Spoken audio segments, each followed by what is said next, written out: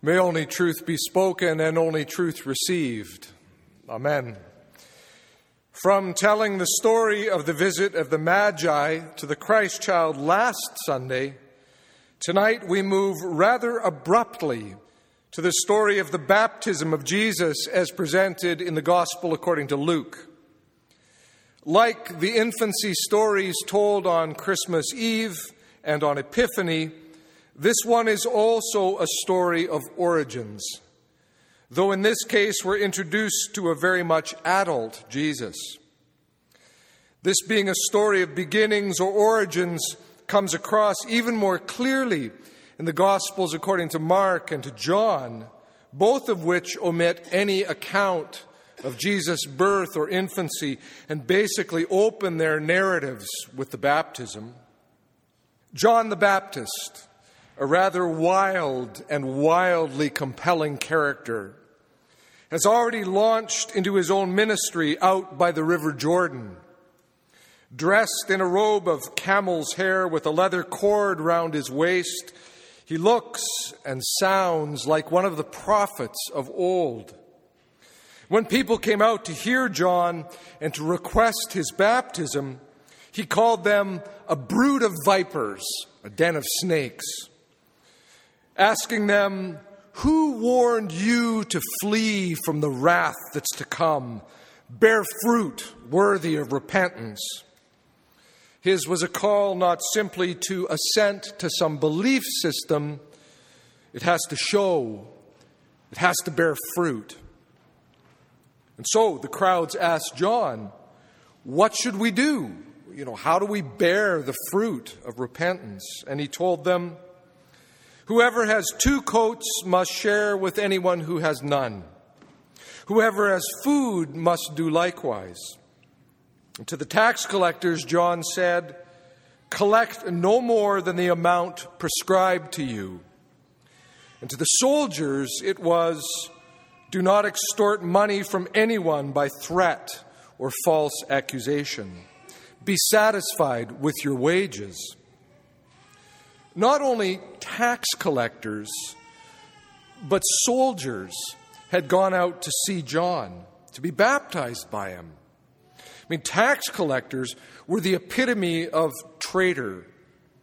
And soldiers, whether they were the Roman soldiers or, as is more likely in my view, the Jewish soldiers of King Herod, soldiers were part of the political and military machine that ran that society, kept it captive to the ways of the Roman Empire, subjected it to the tin pot dictator who was Herod.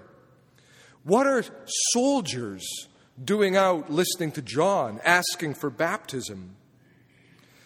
Well, for the most unlikely people, G.B. Caird said in his commentary, John's preaching had an irresistible fascination.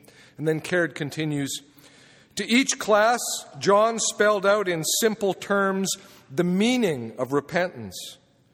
To ordinary selfish folk, blind to the needs of others because of their preoccupation with security. To tax collectors, whose trade was a form of licensed extortion. To soldiers, accustomed to line their pockets by intimidation and blackmail, John gave the same injunction: renounce your besetting sin. Renounce the thing that's dragging you down and making you what you are." After the powerful language with which John had opened, after calling them all a brood of vipers, this seems almost too simple. But had John lived in our time and been asked, "What should we then do?" he might have told us that it really isn't rocket science. It really is pretty simple. We need to look at ourselves and figure out where we're most likely to get ourselves in trouble and have a go at that. Where are we most likely to become self-absorbed, self-centered, self-serving? Where are we most likely to be uncritical and to just buy into the norms and assumptions of the wider culture, never really questioning what it's doing to others around us, what it's doing to ourselves. John would say, change that. And that's the lead up to tonight's passage, in which we heard that the people were filled with expectation and questioned in their hearts concerning John whether he might be the Messiah, hoping that John might be the Messiah who would mark the end of Roman rule, mark the end of Herod's violent collusion, and mark the end of the stunted condition of what had once been glorious Israel. Well, the instant the suggestion is made that John might be the promised Messiah who would change all that, his language ramps right up again. He says, I baptize you with water, but one who's more powerful than I is coming. I'm not worthy to even untie the thong of his sandals. He will baptize you with the Holy Spirit and with fire. And then John really increases the intensity of his speech as he says, and his winnowing fork is in his hand to clear his threshing floor, to gather the wheat into his granary, but the chaff he'll burn with unquenchable fire. It's a mode of speech which I'm going to assume left those newly baptized soldiers and taxmen doubly committed to changing their practices and repenting. John is never afraid to use vivid and uncompromisingly tough language. And yet the gospel writers, Luke particularly, is still quite clear that he believes this is good news to the people. That Jesus has come to receive from John that baptism of repentance for the forgiveness of sin has often puzzled readers, though. I mean, after John's preaching and his tough message and all of his words, here comes Jesus himself to be baptized. Why? Why would he need to do that? Repentance.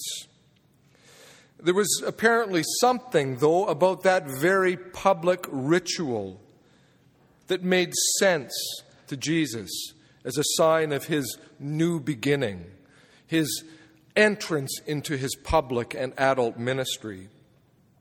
Matthew even tells us that John would have prevented Jesus, turned him away, saying to him, I need to be baptized by you. You're coming to me? And yet, regardless of John's scruples, into the water Jesus went. Now, when all the people were baptized, and when Jesus also had been baptized and was praying, the heaven was opened, and the Holy Spirit descended upon him in bodily form like a dove. And a voice came from heaven, You are my Son, the beloved, and with you I am well pleased. As presented by Luke in his gospel story, it sounds as if this was something very visible and very audible to everyone who was there. Whereas in Mark and Matthew, it seems more something that Jesus himself experiences almost on his own. Frankly, it doesn't matter. For we are the primary audience here. We're the ones who are intended to hear that voice. We hear the words that proclaim that this is the Son, the beloved, with whom God is well pleased. Watch him. Watch him as this story unfolds. John had been right, of course. The Messiah is near. The Messiah has come. He was absolutely right in that part of his proclamation. Yet John will later be puzzled, and he'll begin to doubt it himself. Once he's been locked in Herod's prison and hears the news of what Jesus is doing, it doesn't sound much like a winnowing fork. It doesn't sound much like a blazing fire. John is puzzled because he can't see from his prison cell what Luke has seen and what Luke is inviting us to see. the character of the one whose sandals John believes he's unworthy to untie. Whatever else John might have understood, the idea that Messiah would do things like take women seriously and incorporate them into his inner circle, insist that room also be made in those circles for children, that they not be dismissed but drawn close, that he would tell a story in which a Samaritan was the hero, that he would touch the skin of outcast lepers and make them well, and that he'd do all of these things as a demonstration of what the reign of God is really like, John simply would have had no way to anticipate any of that.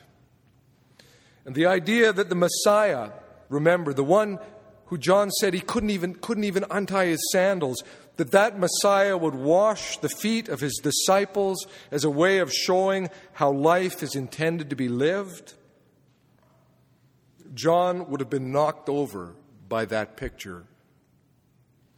Frankly, we should all be knocked over by how Jesus actually lives into the sonship that's announced so clearly at his baptism.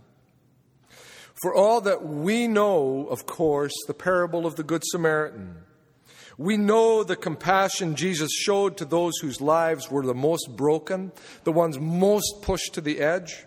We know the story of the foot washing and of all that it calls us to be.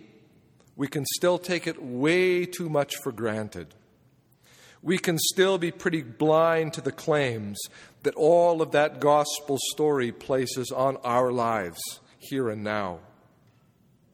You are my son, the beloved. With you I am well pleased, says the voice.